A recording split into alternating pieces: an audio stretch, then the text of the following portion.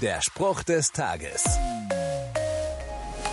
Eine Naturkatastrophe biblischen Ausmaßes, eine Heuschreckenplage, hatte vor rund 3000 Jahren den Menschen jener Zeit buchstäblich die Existenz aufgefressen. Der Prophet Joel war zu dem Schluss gekommen, dass dieses Ereignis auf Gott zurückzuführen ist und hatte den Menschen zugerufen: Ein Tag des Schreckens wartet auf uns, denn jetzt naht der Gerichtstag des Herrn. Der Allmächtige kommt, um uns ins Verderben zu stürzen. Wir haben nichts mehr zu essen, vor unseren Augen wurde die Ernte vernichtet. Angesichts überwältigender Katastrophen wird vielen mit einem Mal klar, dass ihre eigene Sicherheit auf wackeligen Füßen steht.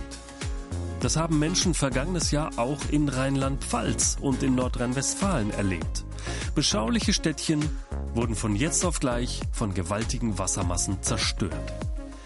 Mich führt das zu der Frage, worauf gründe ich meine Existenz?